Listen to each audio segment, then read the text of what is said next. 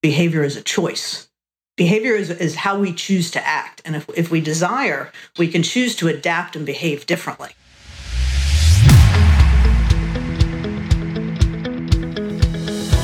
Welcome back to the Impact Entrepreneur Show, where we have conversations with entrepreneurs, thought leaders, athletes, best-selling authors who are using their impact moment to have a game-changing impact in the lives of others.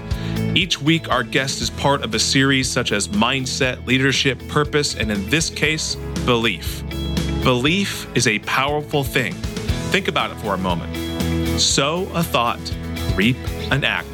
That is part of a quote from one of my favorite quotes by Charles Reed. Sow a thought, reap an act.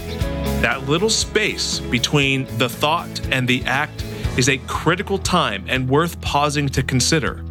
Essentially, the only thing preventing you from taking action in some way, shape, or form is whether you believe that you are capable of doing it. Not whether you will be successful doing it, but simply whether you believe you are capable. Over the course of the next few weeks, we will take time learning from some of the best minds in this area, and I'm excited and I hope you are too. Now, enough from me, let's hear about our guests. One of the quickest ways to accelerate achievement and progress in your own personal development is to understand how you were manufactured. We talked about this with Mike Dillard back in January, who experienced massive breakthroughs in his life, career, and bank account and relationships when he discovered how his brain was wired, how he was manufactured, and how he could leverage those skills and abilities and build a business around that. We touched again on this idea back in episode 77 with Dr. Colby Jubenville as he discussed his experience with the Harrison assessment. I am a huge fan of using assessments as tools to help us identify what some of our unique skills and abilities are. Today, we are going to dive deeper into the power of self-awareness and Harrison assessments, and specifically break down an assessment that I took with Julie Scher, a diehard entrepreneur and managing partner of Harrison Assessments and a founder of Peak Focus, a business coaching and consulting company. So bust out your pens and paper, take some notes. This is an interesting one because it gives you a little bit of an insight into me, into my mind, into some of my strengths and some of my weaknesses. I would love to hear your feedback. So hit me up at info@theimpactentrepreneur.net and let me know what you think. Julie Scher, welcome to the Impact Entrepreneur Show. Very excited to have you and to kind of follow up to some of the things that a previous guest, Colby Jubenville, Dr. Colby Jubenville, talked about on an episode a few weeks back about the Harrison assessment. And we're really excited to have you on the show to dive into that. And so welcome to the show. Thanks, Mike. I appreciate you having me. Yeah, absolutely.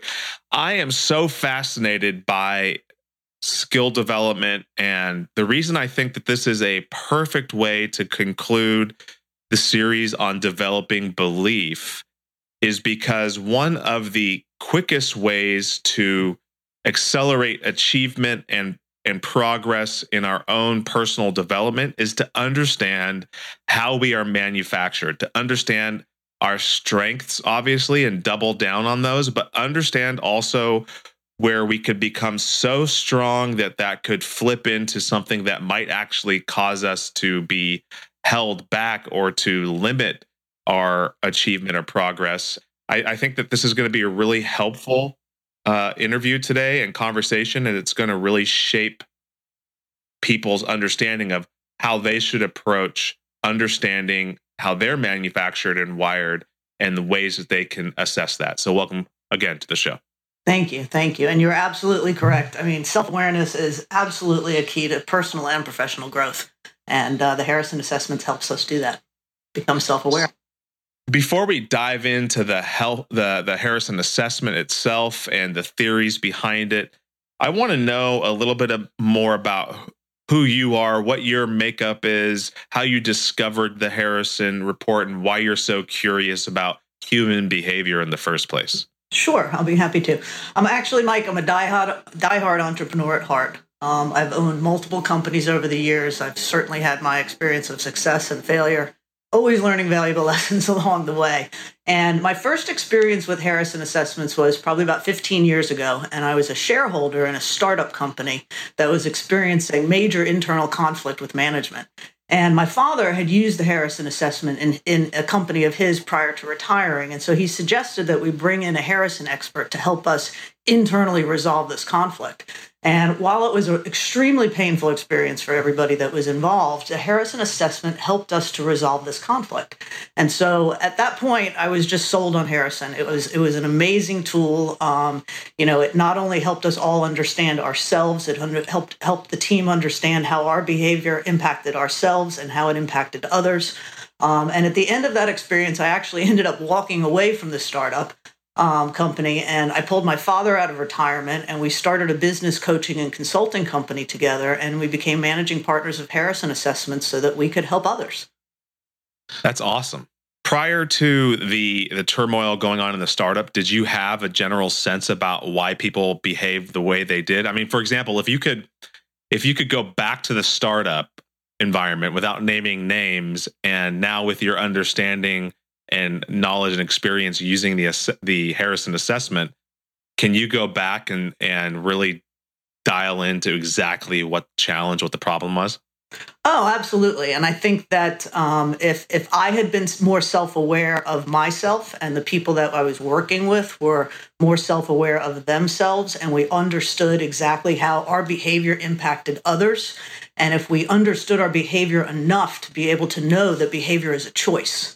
Behavior is how we choose to act. And if we desire, we can choose to adapt and behave differently. And so, especially in working in a team environment or in any environment, being able to have those choices is crucial. And so I really got sold on understanding people's behavior and how it impacts other people. And that's what, we have a tendency to look away from. It's not personality. Personality is something that typically doesn't change, and every individual is considered unique. And so because personality doesn't change, behaviors can change, but you have to be aware of them. What was the behavior that was causing the most friction or preventing you guys from achieving your goals at that corporation, that startup? I think it was really team conflict. It was not everybody had the same vision. You had a lot of people, in startup companies that are hard-headed and don't want to move. And I think that typically in a startup company, you'll have, a CEO or something that's not willing to step aside when it is, in fact, the best thing for the company.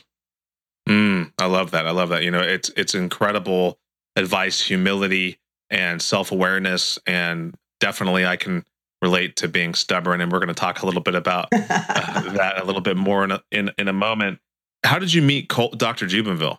I actually met Dr. Jubenville at a conference, I guess about 3 years ago, and he was speaking on his topics, and we were there. My father was speaking on Harrison assessments, and at lunch we just connected. He started talking to me about this personal branding book that he was writing for students, and he wanted to know about the assessment and could it help students. And in fact, we actually are working with Colby at Middle Tennessee State University with his Center for Success for Students.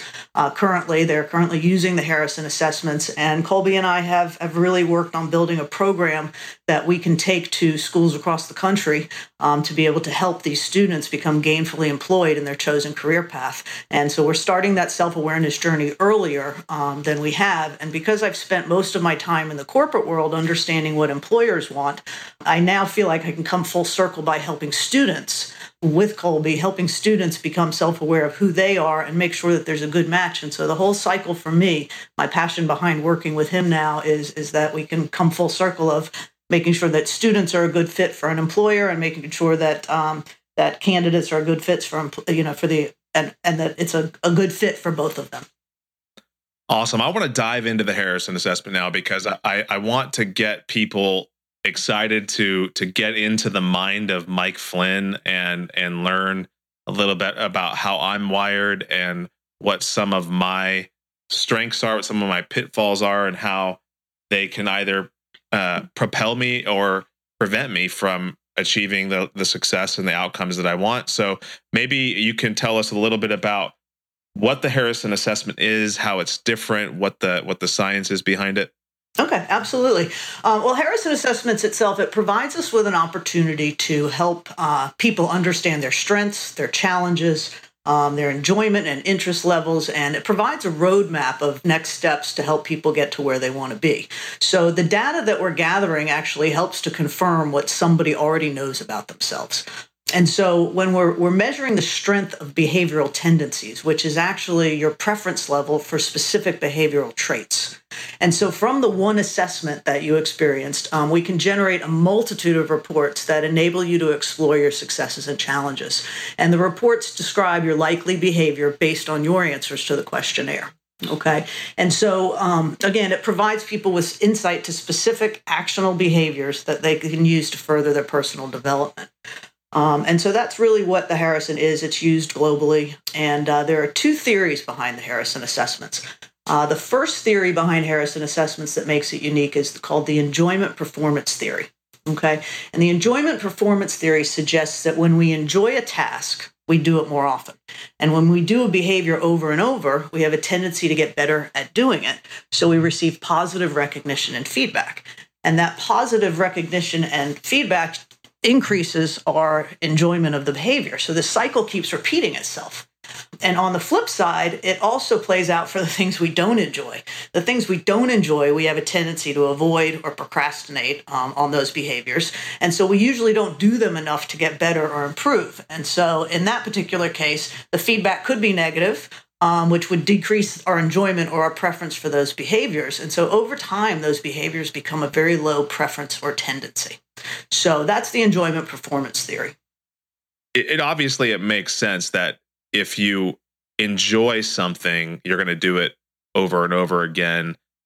How can we, in that theory, become more self-aware about what we're enjoying and what it's doing, and how we can use that feeling or that psychology behind the enjoyment performance theory to enhance what our activities are? I mean, it seems like it might be intuitive in the sense that, okay, you're just going to do it. But like you said, we're not really even going to necessarily acknowledge it. So I guess the question is, how can we pause and acknowledge what we're doing well, and maybe even begin to ask questions about how we can do it better, or seek to get feedback on how we can improve performance on the things we're already enjoying? Right, right. Well, one of the reports that we have is called a Traits and Definitions report, and the Harrison assessment measures 175 different traits. So this particular report stack ranks in order the things that from the SMART questionnaire that somebody's gone through, what you have indicated are in fact your preferences and the things that you do enjoy. So by looking at that and understanding these are the things that I really enjoy and these are the things that I don't enjoy so much, it's about taking a look inside and saying, okay, when do I use that trait? When do I not use that trait? Do I need that trait? Because part of it is understanding in a particular role or a particular career, every role needs different traits. Okay, so you may not need some of the ones that you actually don't enjoy. And if, in fact, you do need the ones that you don't enjoy, then it's time to take a look inside and figure out a way to develop those. Mm-hmm, mm-hmm. So, for example, you and I were talking, I obviously enjoy experimentation and innovation. So maybe you can kind of highlight some of the traits and definitions that I enjoy and do well, and then we can dive into the paradox theory after that, which kind of talks about how some of our strengths can actually become so strong that the inverse can cause a very strong reaction. Right, right. Well, for instance, some of your strongest traits were takes initiative, authoritative, self-improvement, wants to lead, wants autonomy, helpful, cause motivated, experimenting, self-motivated, enthusiastic, your warmth and empathy. These are all strengths of yours. And these are all things that you indicated from the assessment as to things that you absolutely enjoy. And so when we think about that and taking a look at some of those top traits, do those resonate with you and what you do every day? Yeah, absolutely. Those speak to the core of who I am. Right. And then if we look at the flip side, if it's okay with you, I'll tell you what you preferred not to do, which was tolerance of structure, precise and organized. So does that resonate with you as things that you really don't enjoy doing?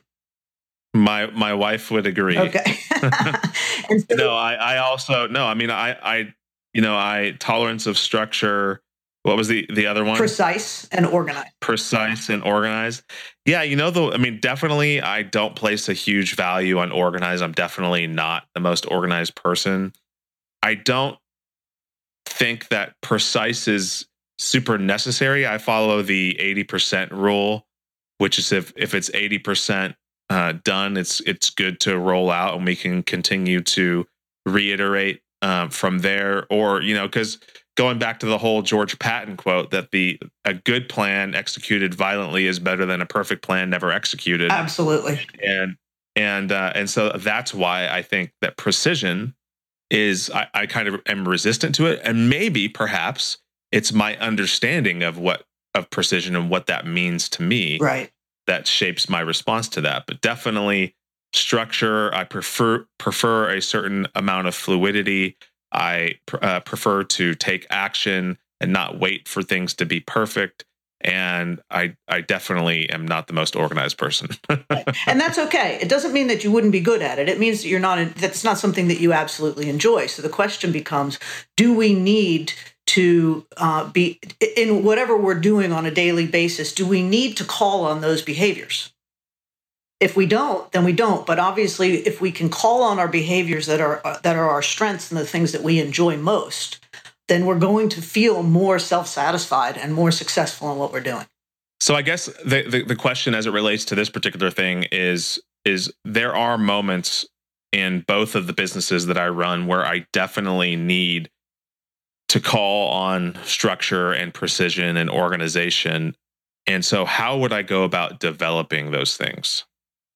Well, there's a number of ways to go about developing different behavioral traits. We actually have development reports for almost all of our traits available that can give you guidance. I think I had passed on one of those development reports over to you on Analyze's pitfalls. So there's definitely, information that we can provide to you. Obviously, there are also, with the internet today and with all of the books that have been written, if there's something you really want to work on, you take the time to research it. You could probably buy thousands of books on how to become more organized. So, you know what I mean? So there's a number of different ways. I mean, we can be helpful, reaching out to mentors, having conversations, asking people, and continuing to do research. So if it's something we want to work on, we find a way. And as you're saying this, I also another way is to delegate those flaws or weaknesses to people who have those as strengths, and I have done that in both the businesses that I'm running, where I have an operations person. I have someone who is their attention to detail is second to none. And she is also very organized and loves to be organized and put systems in place. And she also happens to be my wife. Well, there you go. And the director of operations for our primary company. So it's a win-win-win for me. But I think that it's a really important thing to double down and understand what you do well and how those behaviors make up who you are, but also to understand traits where you're weaker in, and then moving into the second kind of leg of the stool behind the Harrison report, you can really begin to take it to the next level where you understand how your strengths can actually become so strong that they could have an ugly alter ego, so to speak, that can really mess you up. Is that kind of a correct way of saying it? We call them derailers. Yes. Before we jump into derailers, can I take you back to one? Just wanted to touch on something that you mentioned. You were speaking of your wife, who is persistent and who is organized. Now, had it not been your wife, and you were looking to hire somebody, okay, that you needed to be able to work with, if you had the data on that person that I provided to you, and you were able to understand their level of organized and precise so that you could delegate, how valuable would that information be to you prior to making that hire? Oh, incredibly valuable. I mean, it would filter out the pool significantly, because there are people that say one thing and act another. And to be able to kind of suss that out even before you have an in-person meeting would be incredibly valuable, not only from a time point of view, but just from an energy point of view. Okay, well, I wanted to point that out just because obviously if you understand and you're self-aware of yourself, especially when you're looking to hire or partner with somebody, by understanding them as well, you can always be able to take a look and see where is there a good match. Because we all know the cost of a bad match. Yes, we do. A bad match can cost tens of thousands of dollars. We've personally experienced the pain of that in our wealth management practice, and definitely want to avoid that kind of a mistake at all costs. But I want to give the listeners, let's get to the juicy bits. Everybody wants to know, like, what's wrong with Mike Flynn, you know?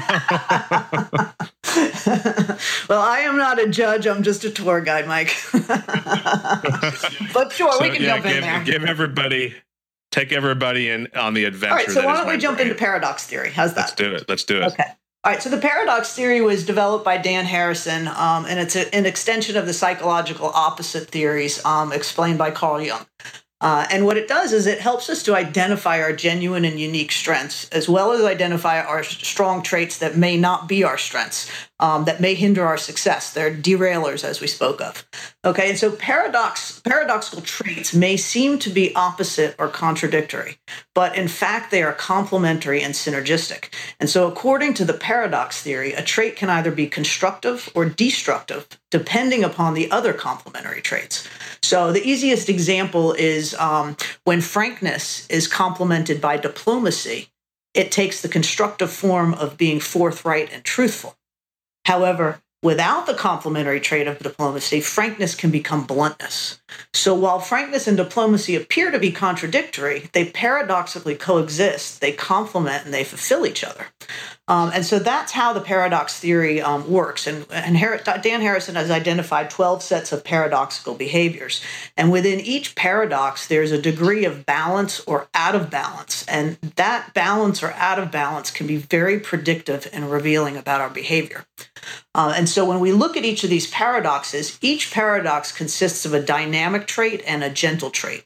And when we look at the paradox, which obviously we don't have a visual in front of us, but you were able to see yours, on each of the paradoxes, there's an intersection of the two traits for each paradox, and that represents somebody's normal range of behavior. Okay, and so when we're looking at that, we're able to actually see the behavior within the paradoxes of what we can expect from somebody. And in addition to the typical behavior that we can see, we're also able to see what psychologists have known for years, that under situational stress, people who don't have adaptable behavior choices can experience emotional flips. And when they do have emotional flips, we're seeing the inappropriate and out of context behavior, usually when our emotions will dictate our behavior. And typically when that happens, we want a do-over. This episode is brought to you by the Lawton Marketing Group, a full-service advertising and design agency specializing in websites, social media, apps, logos, and more. Based in Oklahoma, they work with clients across the nation, from small businesses to large corporations and everything in between. You can find them right now on the web at www.lawtonmg.com or call them at 580-275-2063. Connect with them now for a complimentary competitive analysis of your website. Just tell them the Impact Entrepreneur told you to call. Can we back up for a second, because I want to give people kind of a visual of these four quadrants. So if you imagine, listeners, that you've got like a crosshairs, and then on that crosshairs has four boxes, and on the upper left quadrant you have aggressive imbalance. On the upper right quadrant you have balanced versatility. On the bottom right quadrant you have passive imbalance, and on the left bottom you have balanced deficiency. And the horizontal axis is gentle trait, and the vertical axis is dynamic trait. So that's the scale. And I actually just had this thought, okay, since we were talking about diplomacy and frankness and how they could be complementary traits, I'd love to take, before we dive into Mike Flynn, I'd love to take two political figures that are very present in the media right now, regardless of one's political affiliations or whatever. We can just, and even though we haven't necessarily analyzed them on the Harrison assessment, but let's take Donald Trump and Kim Jong Un, or the dictator in Korea, and obviously let's talk about their paradox as it relates to diplomacy and frankness, and how if they worked in conjunction with each other, how the tone might change. Well, when you say working in conjunction with each other, now we're talking about understanding. So in your opinion, okay, how would you describe each of these people? Would you say they're blunt, they avoid communication, they're forthright diplomacy, or they're evasive? They're definitely blunt. Both of them. All right, so they're blunt. So obviously, when we look at blunt, our blunt quadrant is actually in the upper left-hand quadrant of that particular paradox, which is our communication paradox. Okay, which is a very, very important paradox for everybody, obviously. But so because of that, they are both aggressive, okay, and have high scores in frank. Okay. And because of that, they both end up being blunt. Okay. Now, if in fact they both were calling on the other trait of diplomacy, then chances are they would have much better communication. Okay. Because ideally, we all want to be in that upper right hand quadrant.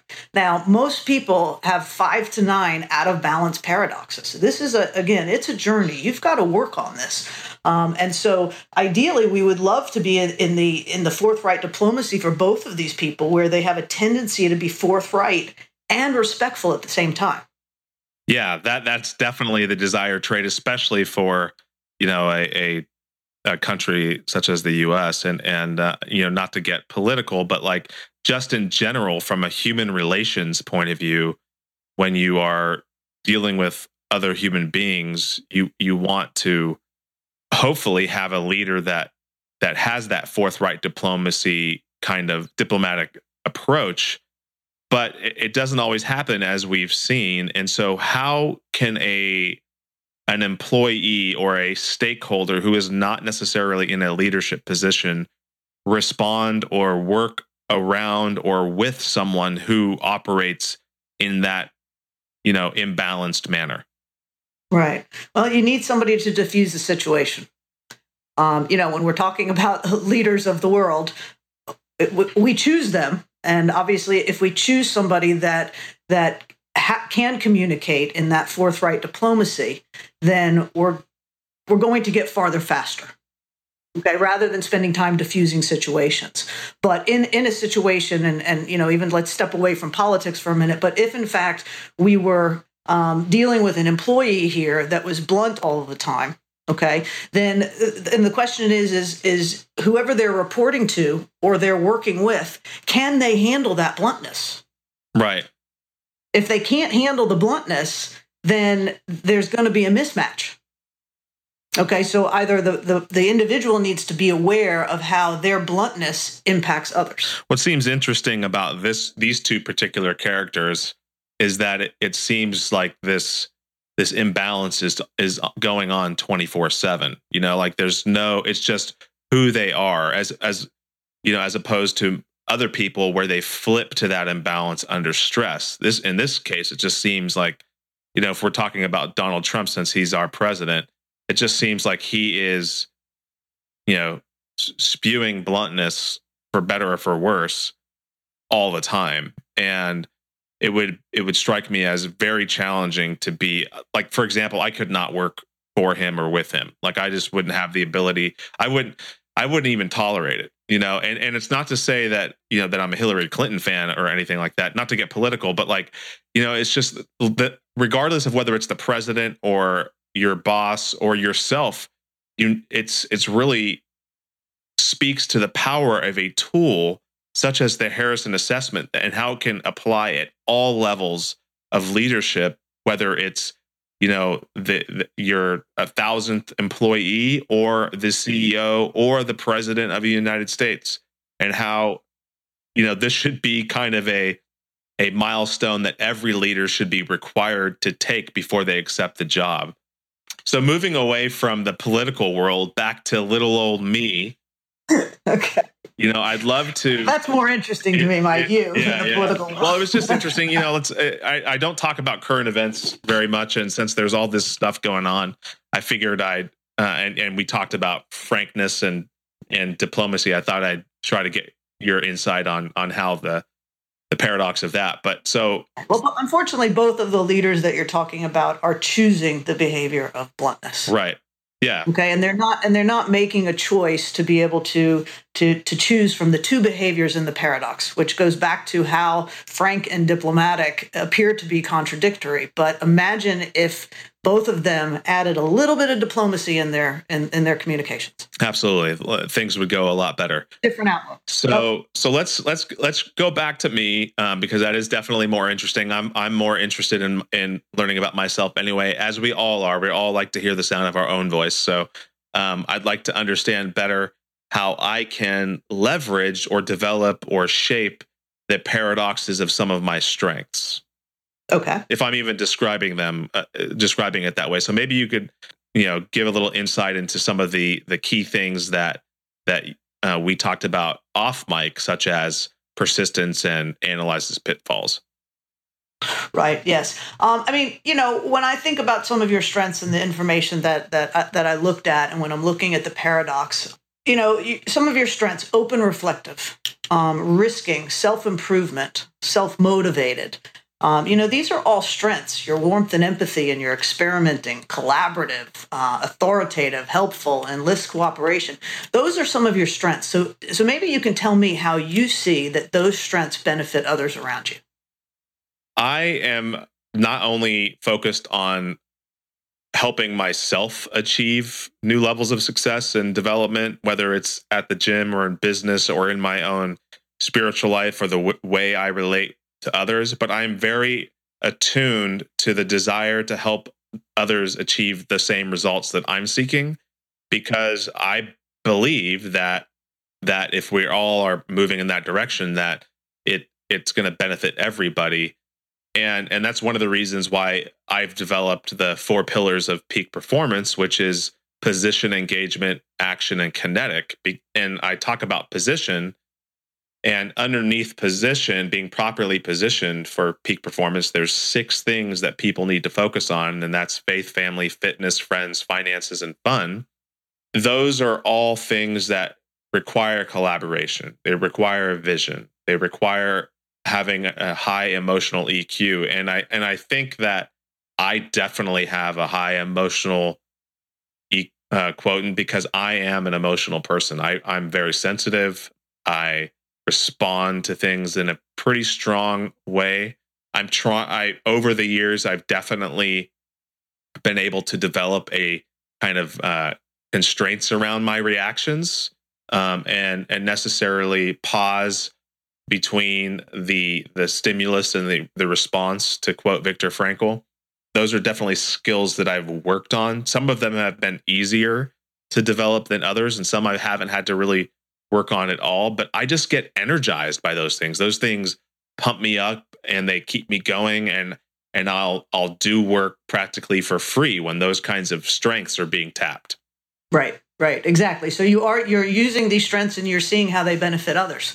Yeah, and it's a huge reward. Which is fantastic. And you mentioned something about you're a sensitive guy and things like that. So let's go from there and let's talk about one of your paradoxes that is completely in balance, where you end up in that balance versatility quadrant, and that's what we call our driving paradox. And the driving paradox, the way that we describe that, is how you manage rapport and empathy when managing the performance of others. And so the 2 traits that make up the driving paradox, the enforcing trait is our dynamic trait. And it's called enforcing. And we describe enforcing as the tendency to insist upon necessary rules being followed. And the gentle trait on this particular paradox is warmth and empathy. And warmth and empathy is the tendency to express positive feelings and affinity towards others. So you have both of these traits to be able to call on. You can be warmth and empathetic, and you can also be enforcing, which puts you into the balance versatility quadrant. And we call that quadrant compassionate enforcing, which is the tendency to enforce necessary rules with compassion. So if we think about that, you're in perfect balance there. Okay. And you understand that you can call upon both of those traits. Okay. So if we thought about that in a different way and said, okay, Mike, what happens if my warmth and empathy was really, really low, but yet my enforcing was still strong? It would put you in a harsh quadrant. So think about how, when we talk about how you manage rapport and empathy when working with others, would you rather be compassionate enforcing, or would you rather be harsh? Yeah, no, I definitely would rather be compassionate enforcing, and it's a way where you could still get your message across when you need to, but do it in a way that builds the other person up. And I of course, like every human being, I definitely am perfectly imperfect, and occasionally I can be harsh. But the thing about me when I am harsh, man, do I feel super guilty after. And I have to immediately apologize, and it usually comes from a place of where I've been under extreme pressure, and somebody doesn't do something that I need them to, that I was depending upon them for. And usually it's because I'm under a time crunch, a deadline. And usually I'm under a time crunch or a deadline because I've procrastinated. Right, exactly. But I mean, imagine the difference of the impact, as you said, because you can choose from enforcing and warmth and empathy. When you are completely enforcing and not using that warmth and empathy, and you come across as harsh, you still apologize. You bring that warmth and empathy back out. Okay. So the impact on that person from the harshness they've experienced has now been subdued a little bit because you brought the warmth and empathy out. Fascinating. Okay. Whereas somebody else, if they just have harsh and they don't have that choice of warmth and empathy because they don't pay attention to understand they need both, then the impact they had on that person was just harsh. This is so fascinating to me, and I hope it's intriguing to other people to kind of understand how I'm wired and maybe begin to pique their interest to learn how they are wired as well. What's another area? Maybe pick a paradox where I'm not necessarily balanced. Okay, why don't we look at your innovation paradox, actually, because that actually shows us some of your stress behaviors and your emotional flips that we're talking about. So if we were to look at your innovation paradox, the innovation paradox, the way we describe that is how you approach trying new things and overcoming obstacles. Okay, and the two traits that make up the innovation paradox are persistent, and that is our dynamic trait, persistent, which is the tendency to be tenacious despite encountering significant obstacles. Okay. The gentle trait is experimenting, which is the tendency to try new things and new ways of doing things. Now, while it appears that you are in balance on this because you have a high score in experimenting and a mid to high score in persistent, okay, because of your medium stress management score, you actually have a flip, a behavioral emotional flip in this particular paradox. And what that's showing is that the difference between the scores on persistent and experimenting, the range between those scores is indicating, and it's indicating that you may have a behavioral flip, and it tells us what that will look like. So if you stayed in the balance versatility quadrant here, which is your typical range of behavior, which is inventive, which would be the tendency to experiment with different ways of doing something while at the same time maintaining focus on the desired objective or result, under stress, okay, you may flip to stubborn persistence. Okay. And the stubborn persistence is the tendency to tenaciously pursue the same course of action without experimenting with different ways of accomplishing the objective. Because what happens is that you're so high in experimenting that all of a sudden you flip to become stubborn persistence. So I forget about the whole experimentation thing and why that works well. And under pressure, I become closed-minded to a certain degree to change. Well, I wouldn't say that it's closed-minded, because I don't think that closed-minded.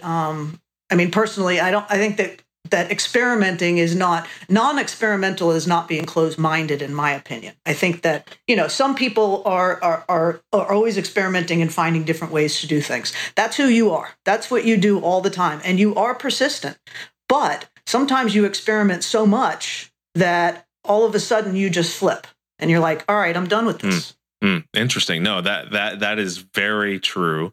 That is true. And I am becoming more aware of this. And one of the ways where this has inhibited my success, where I've fallen into that stubborn persistence category, has to do with lack of communication. So, when things are going really well and I'm feeling it and I've got the momentum, I've got the action behind me and people supporting me, no problem communicating. But when I hit against resistance, and if that, depending on the length and type or whatever that resistance is, the less and less likely I am to communicate. Does that make sense? Yes, it absolutely does. And I mean, we can look at your communication paradox, which is out of balance. I don't know if you want to go there today, Mike, but I mean, we certainly can. Let's do it. Lisa, tune into this one. All right, so let's jump into your communication. Your communication paradox actually does not show any potential emotional flips, but it does show that you're out of balance. You've got a very low score on Frank, and Frank is our dynamic trait, and we describe Frank as the tendency to be straightforward, direct, to the point, and forthright. Obviously, we went through this a little bit talking about it earlier. Diplomatic is the tendency to state things in a tactful manner. Now, you have low scores on both of those. Okay, so it puts you into the bottom left-hand quadrant, and that bottom left-hand quadrant we call avoids communication. So this is the tendency to lack frankness as well as diplomacy. So think about your communication, and as you just pulled us back from you're experimenting and then you don't communicate. Communication is key, and at the moment, even though you have low scores on both of them, okay, you're kind of even on both of them. So ideally, what we would look at as we looked at your paradox report is we would say, we would start to talk about, Michael, how important is communication in what you do every day? How important is it in your personal life, in your professional life? Where do you find that your avoiding communication causes issues in what you do every day? And think about how things could be different if we were to take the frank and the diplomatic trait and begin to work on those. This is fascinating because I, as you're talking about this, I wrote down, I care too much about what others think. Okay. The interpretation behind that as it relates to this paradox is that on the one hand, I really don't want to inconvenience people. I don't want to tell them they're doing something wrong or criticize them necessarily. That's not something I necessarily enjoy. And on the other side of things, I don't necessarily want people to know when I'm struggling. I have a hard time sharing when I myself am battling with self-esteem or battling with failure or lack of progress. And so I end up being quiet, which, that is something I too am also becoming more self-aware about over the last, 2 years in particular, since I launched this podcast. It's definitely an area of weakness for myself because, communication is everything. And the more you can communicate, the faster you can get to results, and especially the faster you can get out of problems, because that goes to the whole kinetic aspect of the 4 pillars of peak performance. Kinetic speaks to the fact that we can be successful by ourselves, but only to a certain degree. And as soon as we involve other people, we can accelerate our success and accelerate getting ourselves out of sticky situations. Correct. This is incredibly fascinating. I interviewed a guy named Mike Dillard, who is a very successful entrepreneur out of Austin, Texas, runs a couple of 8-figure businesses. And, he was really struggling with finding his path until he began to understand how he was wired, and he put it, how he was manufactured, how his brain was manufactured. And then he doubled down on those strengths and became, incredibly talented copywriter and internet marketer. And I think that really it's one of the first steps to it precedes taking action. Even is really taking time to understand what you are capable of achieving by understanding how you're wired. Are there any other key takeaways from the Harrison assessment, the paradox, for me and for our audience? Well, we can keep going on your paradox, but I think the key takeaway really is that we all have an opportunity to be able to look inside of ourselves, become self-aware, and as you said, writing your story. What is the script? Just because our script is what it is today, if we actually take the time to look inside and see how we are wired and understand that and decide what we want that script to be, who do we want to be? Because again, like I said earlier, this is not, personality doesn't change. Behavior does, but we have to be aware of it. And we have to choose to adapt and behave differently. And when we do, we can really understand how our behavior impacts us and how it impacts others. Yeah, that is incredibly powerful and a very important point that you make, because just because we are thinking one way or acting one way and that's, shaping our narrative, our script, doesn't mean that it always has to be that way. And it reminds me of another thing that we had talked about that I don't think we really covered in our conversation thus far on analyzing pitfalls and some of the questions that those of us who, were analyzing pitfalls isn't necessarily a strength can ask ourselves or others can ask us to help us along that way. So maybe we can talk a little bit about that and the steps that one can take to reshape and mold the narrative. Well, I think that everybody's going to have different areas that they want to work on, and so what the analyzes pitfalls is the tendency to scrutinize potential difficulties related to a plan or a strategy. Okay, and so like when we talk about you with analyzing pitfalls, your risking score is high. And so those are actually the two traits that make up the strategic paradox. And so by working on your analyzing pitfalls area, you can put yourself in a better strategic, because what we're talking about in the strategic paradox is how you strategically manage risk. Okay, so because your risking is quite high and your analyzes pitfalls is not that high, and you have an emotional flip in this one where you actually go from being in between mindful, courage, and impulsive, and you'll flip under stress to cautious. And so the idea here is that how can you continue to be risking, okay, but at the same time work a little harder and understand how you can better analyze pitfalls? Because if you think about, and you have to also understand that the way the paradox is, you have to really think about how it applies to what you do. Okay, so if in your line of work, risking is a good thing, okay, then it doesn't mean you shouldn't continue to analyze pitfalls. But in some areas of work, risking can be good and risking can be bad. And so you have to be able to really, the Harrison assessments is actually job specific. And it does help us predict behavior in specific jobs, as well as everything else that it does, which what we're talking about here in kind of our self-awareness journey. And so you have to take into consideration when you look at this and you're looking at yourself is, again, what do I need to be able to call on? This has been an incredibly interesting and very intriguing conversation. And I really hope people connect with you and reach out to discover how they might use the Harrison assessment. With that in mind, maybe you could take a minute before we close out with a few final questions to share how people can connect with you.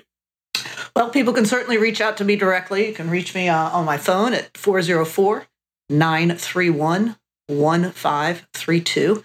It can also be reached by email at Julie, Julie, at peak, Peak, focus, FOCUS, coach, COACH.com. And I'd be happy to help you. We can work with individuals and help take them on their self-awareness journey. We can work with, corporate entities and help them from a talent acquisition and selection, recruitment, development, succession planning, career planning. So it's an amazing assessment that touches all different areas of the talent life cycle. And we'd love to be able to help you guys. One of the things I'd love to include in the show notes, Julie, is the narrative, the the Harrison Trait Development Tool for analyzes pitfalls. Would that be okay with you? Well, yes, you can. It's yours, so it's right. It's not necessarily just. It would be a good, yeah. I want to give people an example of what some of the questions. If somebody has given them feedback that they suck at analyzing pitfalls, what are some questions and tools and tactics they can use to develop that skill better? Because anything worth doing that's going to be successful in the long run requires work and effort. Nothing like that. It's like developing a muscle. You got to go to the gym. You got to put in the work. You got to develop a plan and begin to take action and build a community of people around you to help support you along the way. The last three questions are kind of fun. Technically one is only fun, and two are more thought provoking. And the first question is, if you could pick any skill set that you currently possess and turn it into a superpower, what would it be? Interesting. So not like reading a mind or something like that, but a skill set that you actually currently possess that, if turned into a superpower, could make you even more effective. I would probably say my innovation. I would say innovation because it's who I am to the core. I love to build things. I love to experiment. I'm absolutely persistent. And I guess, the extent that happens, it certainly does cause me pain along the way sometimes. But if I could turn it into a superpower and be able to harness my innovation, I think that that would just be phenomenal. If you could innovate anything, what would it be? I think it would actually be exactly what I'm doing, which is trying to help people, but do it on a much larger scale. I love it. What are 3 lies people tell themselves that prevent them from realizing their full potential? I'm not good enough. Mm-hmm. 3 lies. Or I am good enough for that. In fact, it goes both ways. Mm-hmm. I don't know. I'd have to think about that. Ask me that question again. What are 3 lies people tell them that keeps them from realizing their full potential? I'm good enough the way I am. I don't know that I can answer that question, Mike. Well, you already got 2. The first is I'm not good enough. The second is I am good enough. Right. Those are the 2 I said. Yeah. Yeah. Which I think are true because, they are paradoxical, but they definitely are true. And if I could just plug a third one for you, that third one would be that I can't improve. You're exactly correct. Yes. Okay. I guess I tied that into I am good enough, I'm not good enough. But yes. Yeah. Our self-improvement. Yeah. So I think that those are definitely 3 lies that we all grapple with on a daily basis that prevent us from realizing our full potential. And the final question is, how will Julie Scher measure her life? It comes from the title of a book called How Will You Measure Life? So that is the question. How will I measure my life? Isn't it that dash? Ooh, I like that. Talk a little bit more about that for people that don't know what the dash is. Well, I guess the dash is on your tombstone, right? The dash between, it's your journey. I mean, it is absolutely your journey. I don't think that, my self-improvement is very high and my self-acceptance is fairly low because I'm an overachiever and I always will be. I think that, how I'm going to measure it, it's probably how many lives I can touch and how many people I can help. Mm. I love it. Julie, thank you so much for joining us on the Impact Entrepreneur Show. I hope the audience has been fascinated by this conversation as much as I have. I'm super into this kind of stuff, and I hope it's helpful to people, and I do hope that they reach out to you to learn more about how the Harrison Assessment can aid them in their entrepreneurial endeavors, whether it be for themselves or their employees or people that they're hiring. Fantastic. And thanks again for having me, Mike. I really enjoyed our conversation. Absolutely.